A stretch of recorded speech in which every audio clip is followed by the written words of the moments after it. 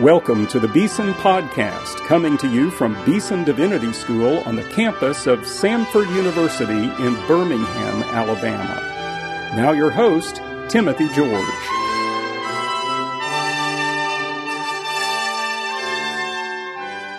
Welcome to today's Beeson Podcast.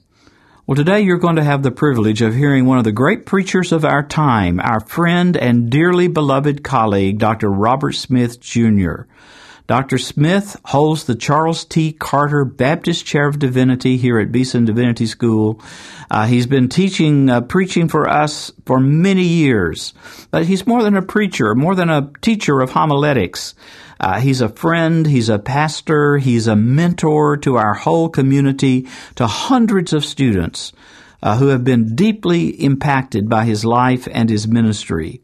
He's preaching a sermon here which was actually a part of a conference that we did at Beeson, a conference on race and national covenant, racial reconciliation and national covenant, which we sponsored with the Institute for Religion and Democracy and also the Institute for Anglican Studies here at Beeson. It was preached in February 2019, and it's titled, I Don't Want No Trouble at the River. A wonderful sermon from the book of Joshua, chapter 22. So let's go to Hodges Chapel and listen today to our dear friend, Dr. Robert Smith, Jr., as he preaches, I Don't Want No Trouble at the River. Joshua, chapter 22. So the people of Reuben and the people of Gad and the half-tribe of Manasseh returned home, parting from the people of Israel at Shiloh, which is in the land of Canaan, to go to the land of Gilead, their own land, of which they had possessed themselves by command of the Lord through Moses. And when they came to the region of the Jordan, that is in the land of Canaan, the people of Reuben and the people of Gad and the half-tribe of Manasseh built there an altar by the Jordan, an altar of imposing size. And the people of Israel heard it said, Behold, the people of Reuben and the people of Gad and the half-tribe of Manasseh have built the altar at the frontier of the land of Canaan, in the region about the Jordan, on the side that belongs to the people of Israel. And when the people of Israel heard of it, the whole assembly of the people of Israel gathered at Shiloh to make war against them. Then the people of Israel sent to the people of Reuben and the people of Gad and the half-tribe of Manasseh in the land of Gilead, Phinehas, the son of Eleazar the priest, and with him 10 chiefs, one from each of the tribal families of Israel, every one of them the head of a family among the clans of Israel. And they came to the people of Reuben, the people of Gad, and the half-tribe of Manasseh in the land of Gilead. And they said to them, Thus says the whole congregation of the Lord, What is this breach of faith that you have committed against the God of Israel, in turning away this day from following the Lord, by building yourselves an altar this day in rebellion against the Lord? Have we not had enough of the sin at Peor, from which even yet we have not cleansed ourselves, and for which there came a plague upon the congregation of the Lord, that you too must turn away this day from following the Lord? And if you too rebel against the Lord today, then tomorrow he will be angry with the whole congregation of Israel. But now, if the land of your possession is unclean, pass over into the Lord's land, where the Lord's tabernacle stands, and take for yourselves a possession among us. Only do not rebel against the Lord, or make us as rebels, by building for yourselves an altar other than the altar of the Lord our God. Did not Achan, the son of Zerah, break faith in the matter of the devoted things? and wrath fell upon all the congregation of Israel, and he did not perish alone for his iniquity. Then the people of Reuben, the people of Gad, and the half-tribe of Manasseh said in answer to the heads of the families of Israel, "The mighty one, God, the Lord. The mighty one, God, the Lord, he knows. And let Israel itself know. If it was in rebellion or in breach of faith against the Lord, do not spare us today for building an altar to turn away from following the Lord. Or if we did so, to offer burnt offerings or grain offerings or peace offerings on it, may the Lord himself take vengeance. No, but we did it from fear, that in time to come your children might say to our children, 'What have you to do with the Lord, the God of Israel?' For the Lord has made the Jordan a boundary between us and you people of Reuben and people of Gad. You have no portion in the Lord. So your children might make our children cease to worship the Lord. Therefore we said, 'Let us now build an altar, not for burnt offerings, nor for sacrifice, but to be a witness between us and you, and between our generations after us, that we do perform the service of the Lord in his presence with our burnt offerings and sacrifices and peace offerings. So your children will not say to our children in time to come, 'You have no portion in the Lord.' And we thought, if this should be said to us or to our descendants in time to come, we should say, 'Behold, the copy of the altar of the Lord, which our fathers made, not for burnt offerings, nor for sacrifice, but to be a witness between us and you. Far be it from us that we should rebel against the Lord and turn away this day from following the Lord, by building an altar for burnt offering, grain offering, or sacrifice, other than the altar of the Lord our God that stands before his tabernacle.' When Phinehas the priest and the chiefs of the congregation, the heads of the families of Israel who were with him, heard the words that the people of Reuben and the people of Gad and the people of Manasseh spoke, it was good in their eyes.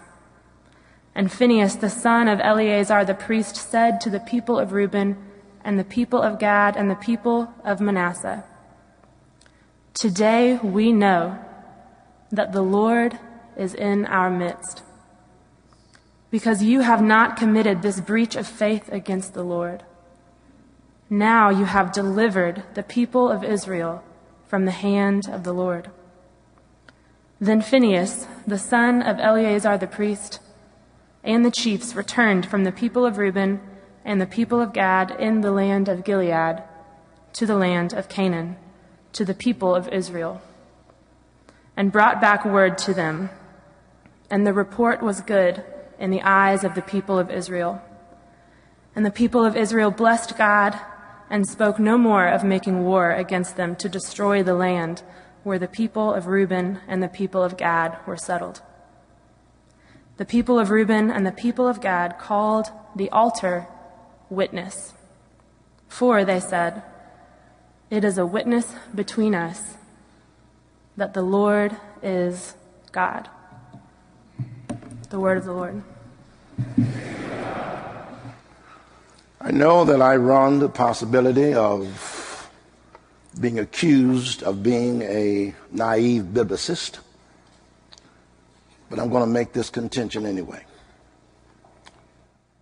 I contend that the stigmata of Jesus Christ empowers by the Spirit of God the believer to overcome the stigma of racism. The stigmata of Jesus Christ, empowered by the Spirit of God, enables the believer to overcome the stigma of racism. I'm Trinitarian. I'll say it again. I really believe that the stigmata of Jesus Christ, empowered by the Spirit of God, enables the believer to overcome the stigma of racism. If you steal my car on Tuesday as an unbeliever and get saved on Wednesday, on Thursday, I really believe that you will return my car and return my car with a full tank of gas. Why not, after getting saved on Wednesday, why not return the car on Wednesday? I believe on Wednesday you're justified one time, but there needs to be some time for progressive sanctification, which is an indefinite period of time between Wednesday and Thursday. So John Calvin is right when he says, good works do not produce salvation. Salvation produces good works. And Herman Ridderbos is right when he says that the indicative precedes or comes before the imperative. And that order is not reversible. The indicative, who God has made me in Christ. The imperative, what I am to do as a result of being made in Christ. And therefore, the imperative always finds its resting place on the indicative. I have not given up hope that there will ever be racial reconciliation. I really prefer the term Christoconciliation because races have never been reconciled. Our conciliation must find its place in Jesus Christ himself. There are many that I know that I respect, some going on to be with glory, who've seen too much and heard too much and experienced too much, and have given up on the fact that there can really be a conciliation between races. But I think that the only way that's possible is through the voice of the gospel and through the living out of its message by those who really are Christians. I believe that the church ought to be a Kodak moment for the future state of eternity, so that we ought to be reflecting on earth what is already a reality in heaven. Thy kingdom come, thy will be done on earth as it is already done in heaven. I was in Little Rock, Arkansas the other day and found out that there was a street that used to be known as Confederate Boulevard. But during the Charleston shootings, the residents asked that the name of the street be changed. And the board of directors of Little Rock changed it from Confederate Boulevard to Springer Boulevard, one of the African-American medical physicians there in that city. And Emmett Till, who was murdered 55 years ago, the two men who were acquitted of killing him, from that same courthouse, there has been a metamorphosis. That courthouse is no longer a courthouse. It has become a civil rights museum. I just really do believe that the stigmata of Jesus Christ, empowered through the power of the Spirit of God, enables the believer to overcome the sin of racism. And as we stand here today, on this 12th day of February, it's President Abraham Lincoln's birthday. Daniel Chester French, who sculpted the Lincoln Memorial, took a cast of his hands. And if you look very carefully, his left hand is clenched, suggesting power and strength. His right hand is more relaxed, suggesting compassion and suggesting meekness and humility. Those hands signed the document, the Emancipation Proclamation, that declared that slaves would be free. Declared, didn't make them, but declared that they would be free. But there is one who bears a stigmata in his hands, scars there, wounds there, hands outstretched, one who submitted omnipotence to impotence and became so weak that he could not even carry his cross. And there on Friday, he died. Weak. He died. Compassion. He died. Meekness. He died. But on Sunday morning, something happened. According to Romans 8 and 11, the same Spirit that raised Jesus from the dead will quicken our mortal bodies, and the Spirit of God raised him up. And if the Spirit of God can raise up a dead Jesus, why can't he change black and white and red and brown and change to live in it? I know this sounds naive, but it's the only gospel that I know to preach. And I will live and die knowing that the power of God still works miracles. It is in the 27th chapter of Numbers, the 12th to the 14th verse, that Moses hears a prohibition.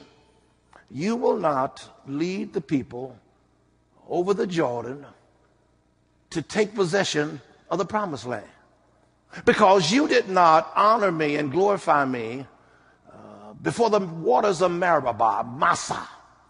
What a word. Verses 15 to 23 of Numbers 27, there is the commission. And the Lord speaks to Moses and says, Moses, your successor is right by your side. He's your assistant. He is your aide. He is your minister. He is Joshua. And in front of all of Israel, Eleazar and Moses commissioned Joshua to do what Moses would leave as an uncompleted action. Chapter 32 of Numbers. There are three tribes. The full tribe of Reuben, the full tribe of Gad, and the half tribe of Manasseh. They reach a place of hesitation. And they say to Moses, we found our promised land on the east side of the Jordan River. There's a lush territory. It's roomy. Bashan, the Gilead area, that's where we want to stay. And Moses became irritated at first because he thought that they were trying to renege on participating in the unified effort of all 12 tribes taking possession of the promised land. But they said, no, we just want to set up residence here. We are going to leave our families. We're going to leave our livestock animals. We're going to leave the residents here. And we're going with the nation of Israel to cross the Jordan River. And we'll fight until the land has been totally defeated in terms of and rid it up, and the nations have been destroyed, and we have taken possession of it. We will fight until we defeated the Canaanites and the Amorites and the Perizzites, the Hivites, the Hittites, the Girgashites, the Jebusites. We're going to fight until that's over. And when Moses saw how serious he understood they were making a covenant of brotherhood. We will join our brothers and fight until victory is won, and only then will we return back to our land on the east side of the Jordan River and find renewal with our families. And Moses charged them to keep that promise. Joshua chapter 1, verse 1a, God takes and preaches the eulogy of Moses very briefly. Moses, my servant, is dead. It's his expiration dates. Joshua 1, verse B and following, God says to Joshua, you will execute what Moses did not live long enough to complete. You, therefore, and all of Israel, go over this Jordan and take possession of the land I'm about to give to them. In fact, I've already given it to them. No one's going to be able to stand before you all the days of your life. As I was with Moses, so will I be with you. On and on and on and on. And then in chapter 1, verses 12 to 18, these 2.5 tribes, once again, they have to renew their commitment. They made it under Moses' administration. They have to renew it now under Joshua's administration. And they do, and they said, we're going to do what we told Moses that we were going to do. We're going to fight in this land until we have taken it under control, until all the territorial lots and all the territorial inheritance has been assigned to each tribe. And only then will we return back to the land to be with our families. And if anyone disobeys your command, verse 18 of Joshua 1, let that individual be killed. Brings us to chapter 22 of our text. It's a wonderful beginning. These 2.5 tribes, now that the territorial lots have been assigned, the battle's been fought, the victory has been won, they're ready to go back home. And Joshua gives them a wonderful send-off. He gives them animals, livestock. He says, you've been faithful. You lived up to your covenant of brotherhood. You have fought until victory has been achieved. I'm giving you valuables. I'm giving you equipment. I'm giving you everything that you need so that you can go back home full. I know that you've missed birthdays. Some of you have had children and you were not there for the birth of your children. You've missed funerals. You've missed significant days, but you lived up to your covenant of brotherhood. Now go back, celebrate.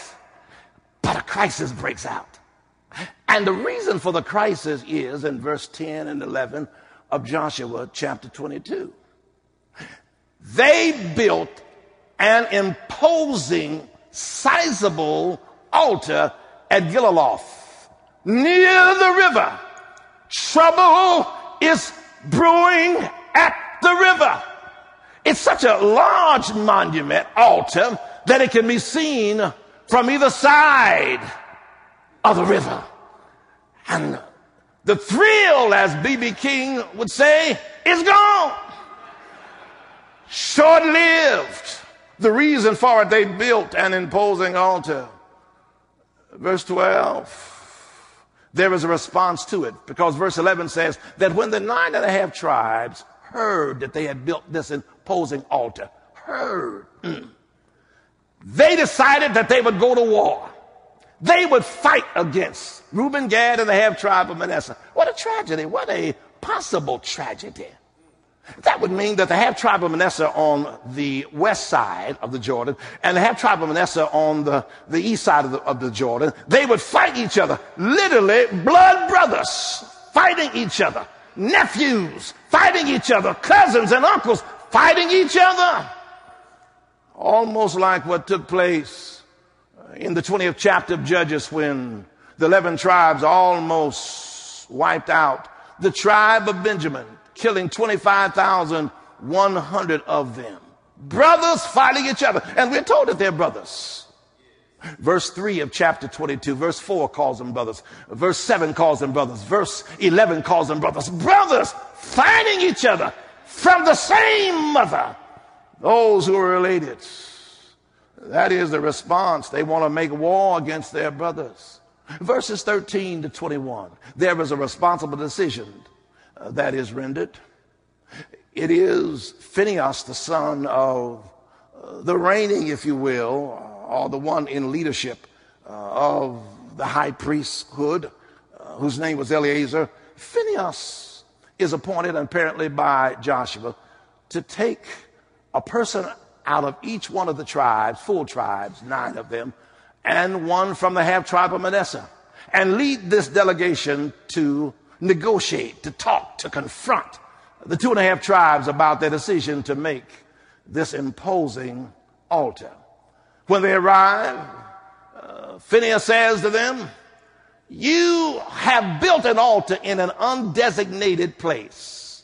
Don't you know that Deuteronomy chapter 12 verses 5 to 7 says that no altar should be built except in a place that has central significance. And that place is Shiloh. That's where the altar of sacrifice must be built. And here you are rivaling what God has said and establishing an altar outside of Shiloh. It's an undesignated place. You are, in effect, uncaring. You're insensitive. Don't you understand that you have put us in a position where God's judgment and wrath could fall down upon us? Don't you remember back in Numbers 25 where the women of Moab seduced the men and turned them to idols?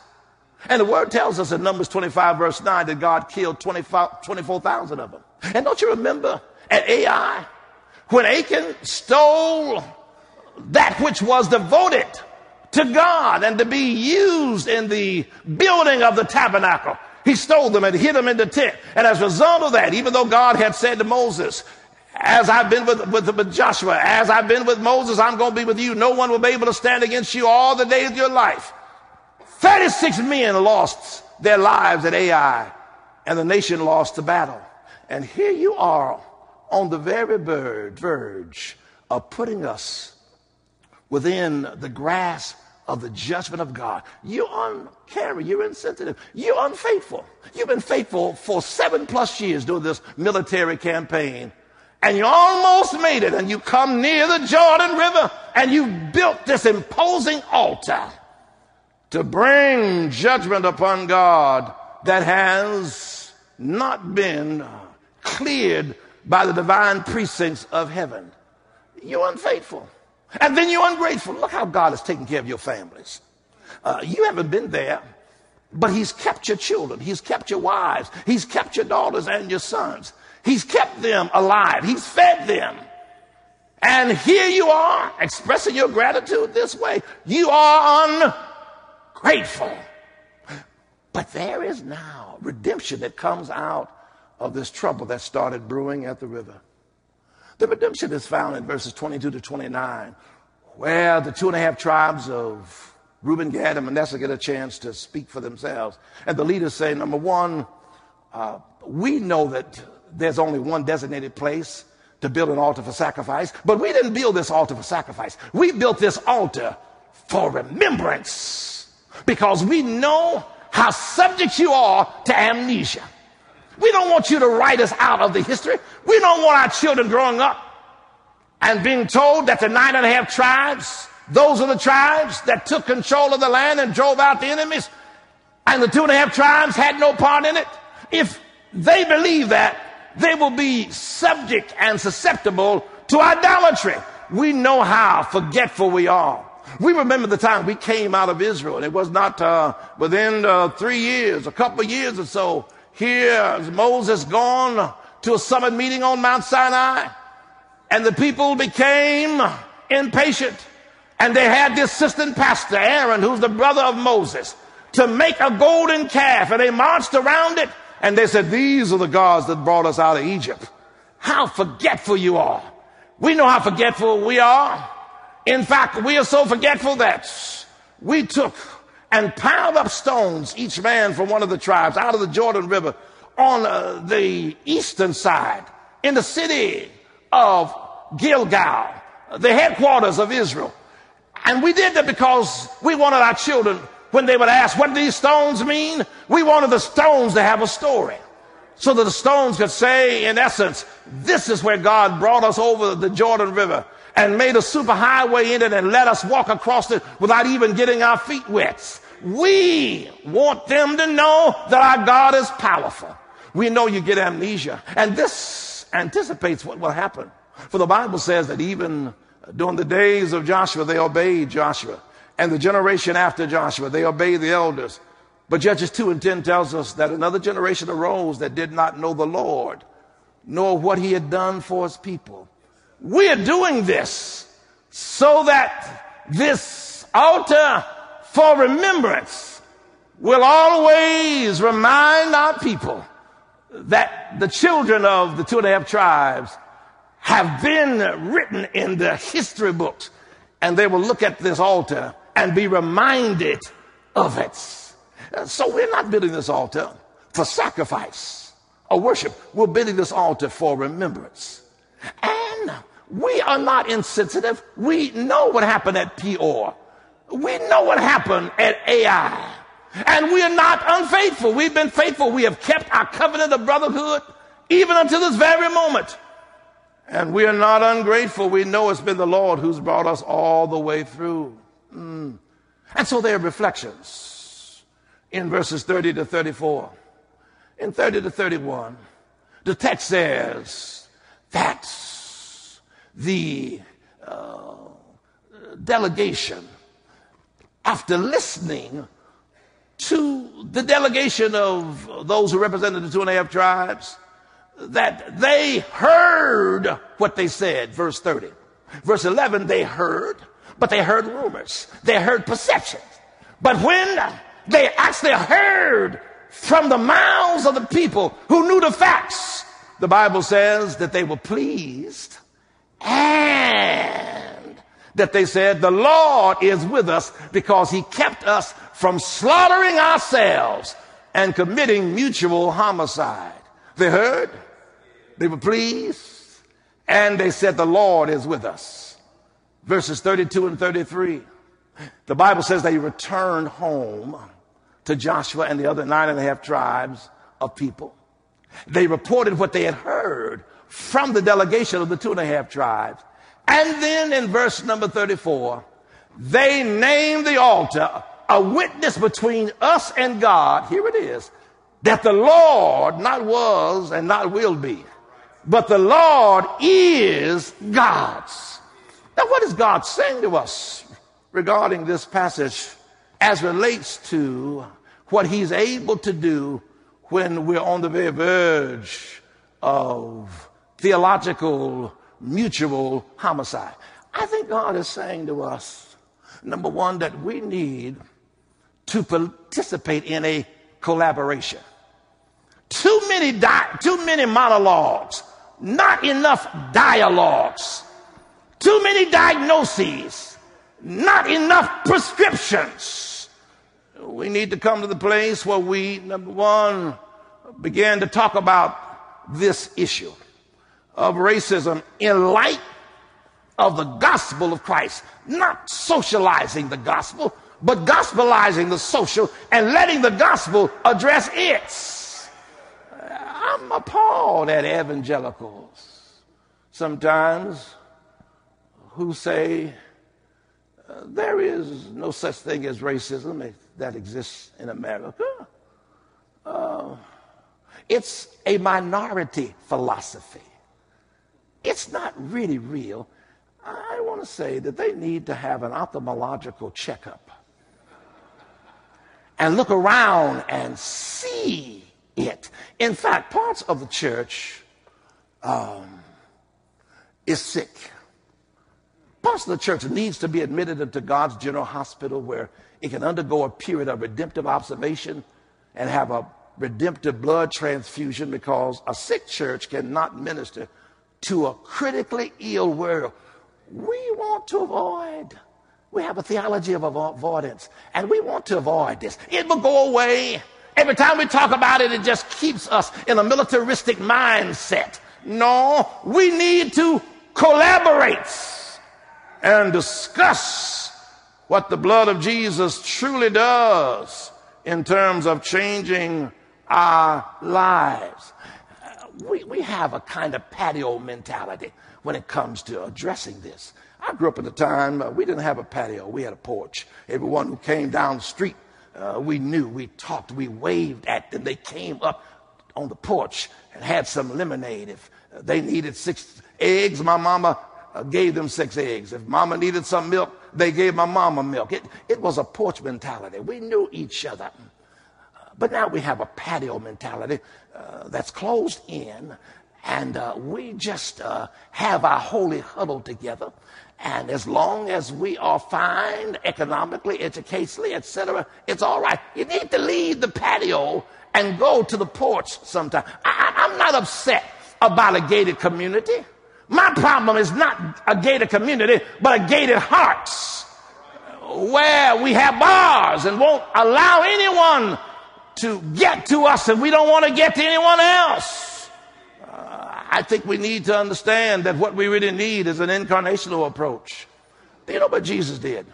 The Bible says the Word became flesh and dwelt among us, and we beheld His glory, the glory of the only begotten of the Father, full of grace and truth. What Jesus really did, and I love Eugene Peterson's paraphrase of this in John 1:14. The Word became flesh and moved into the neighborhood. Moved into the neighborhood. Or Clarence Jordan in his Cotton Patch version in 2 Corinthians chapter 5, verse 19. God was in Christ reconciling the world back to himself. No, God was in Christ hugging the world back into himself. There's too much space. A handshake. Come here, brother. Come here, you. Yes, sir, you. We call this reconciliation. Too much space. This is what I do on Sunday, and when I see you on Monday, I won't speak to you. But when you hug the world back to himself, he gets some of himself on me, I get some of myself on him, and we experience reconciliation no matter where we are. You see.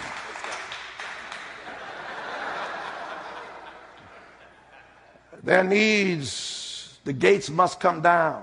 So I think this is talking about collaboration. We got to talk about it in light of the gospel. I'm not talking about being a social activist. I'm talking about being a gospel Christian that deals with social inequities underneath the rubric and umbrella of the gospel. Don't leave the gospel. The gospel is the only thing that can change the stigma because of its stigmata in Jesus Christ. I think also that this speaks to us and says to us that we should not compromise our conviction. They talk together, that is, the 9.5 tribe delegation and the 2.5 tribe together delegation, they talk together. But there's also this matter of the 9.5 tribe delegation did not compromise their conviction. Their conviction was, don't build an altar for sacrifice in an undesignated place, and that designated place is Shiloh. When they found out that this was not an altar for sacrifice, but one for a memorial, they changed their approach. They didn't compromise the truth of the word. The Bible does not need to be adjusted. The Bible needs to be trusted. And therefore, we need not compromise convictions about Scripture. When it comes to the Bill of Rights in the Bible, and there is a collision, I'm going with the Bible. When it comes to Capitol Hill and a hill far away, and there is a collision, I'm going with the hill far away. When it comes to the flag or the cross and there's a collision, I'm going with the cross. When it comes to government of God and there's a collision, I'm going with God, because the government shall be on his shoulders. And the kingdom of this world will become the kingdoms of our God, and he shall reign forever. And when it comes to the White House or the Right House, I'm going with the Right House, in my Father's house. There are many mansions. Don't compromise your conviction. And then we all need to admit our culpability. It's time to stop playing the blame game. If these 2.5 tribes, Reuben, Gad, and Manasseh, would have said to Joshua upon leaving the celebration and on their way home, had they said to them, look, we're going to build this imposing and large altar at the river. It's not for sacrifice, but for memorial, there would not have been a problem. But they didn't say that in advance.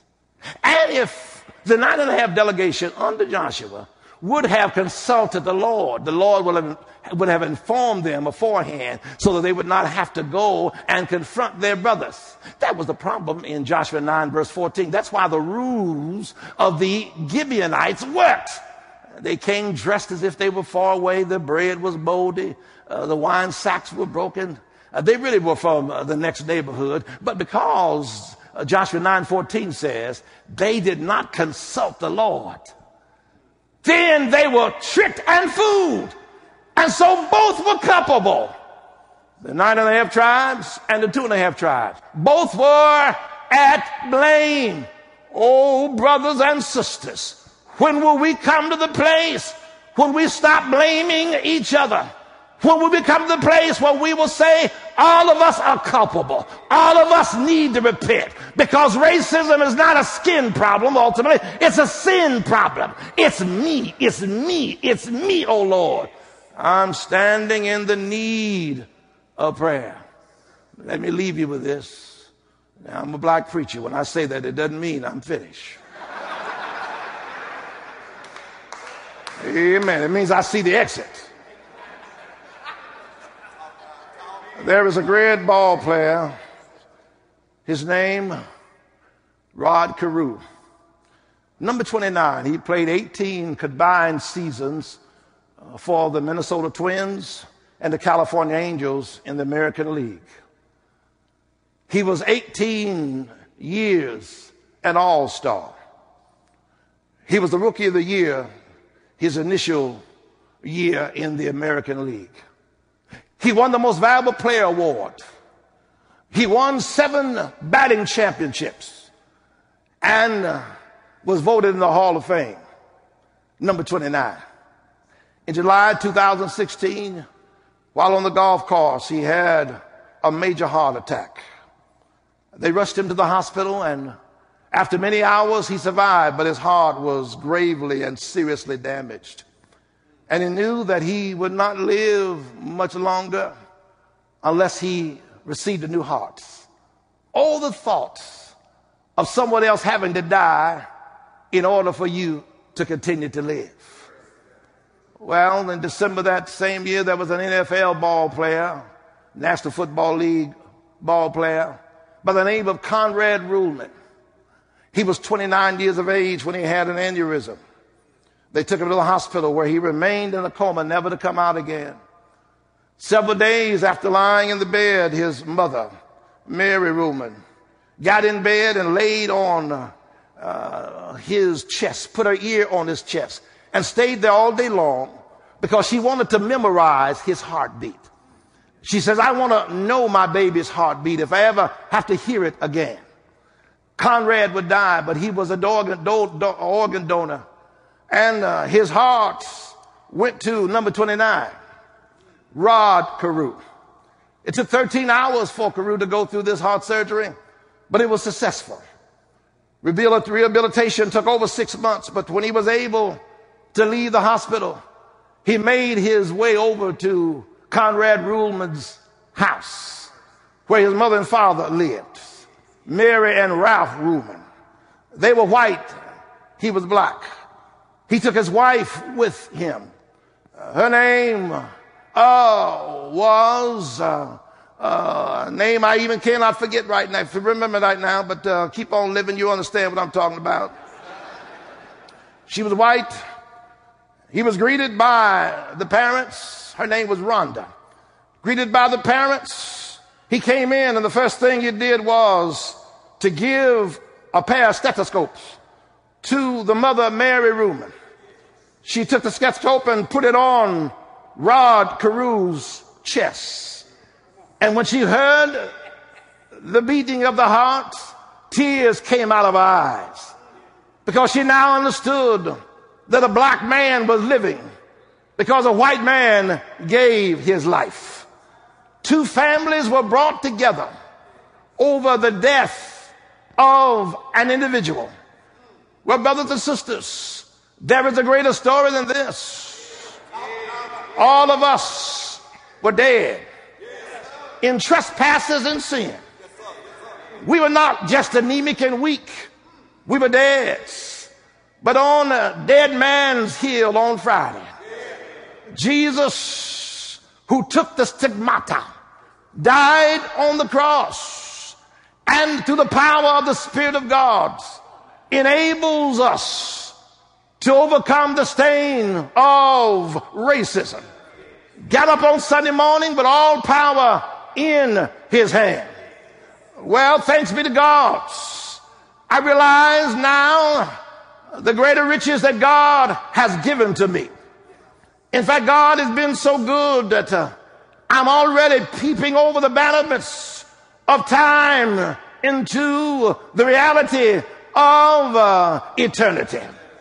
Old brothers and sisters, when I was a little boy, I took great pride in thinking that I was a great Monopoly artist. I whipped everybody. I took pride in seeing my dollars stacked up. Look at all my real estates. Look at all my vehicles. I won game after game and accumulated all kinds of riches. But when the game was over, everything went back into the box. One of these days, whatever you have is going to have to go back into the box. Doesn't make any difference how many essays you write and how many lectures you give. It doesn't make any difference how well known you are. It all goes back in the box.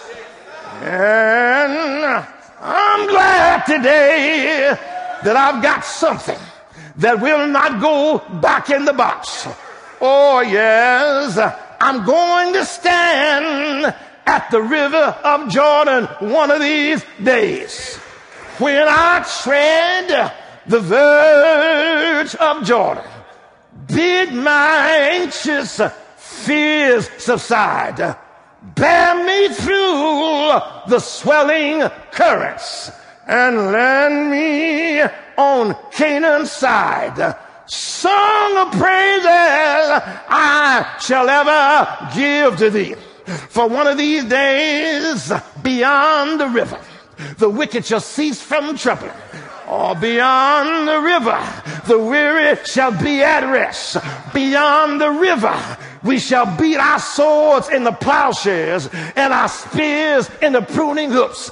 Beyond the river, there is a river that's crystal like a sea of glass. Beyond the river, we shall bow down and give him praise.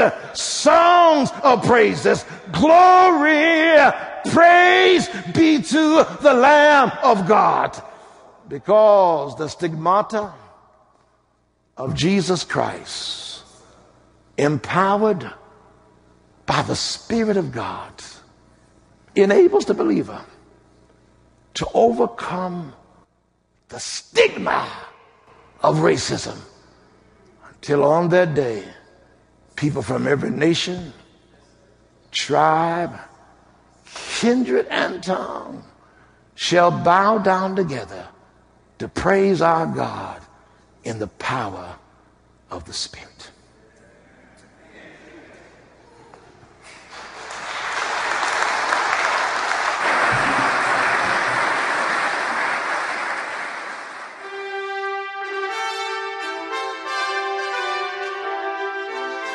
You've been listening to the Beeson Podcast with host Timothy George.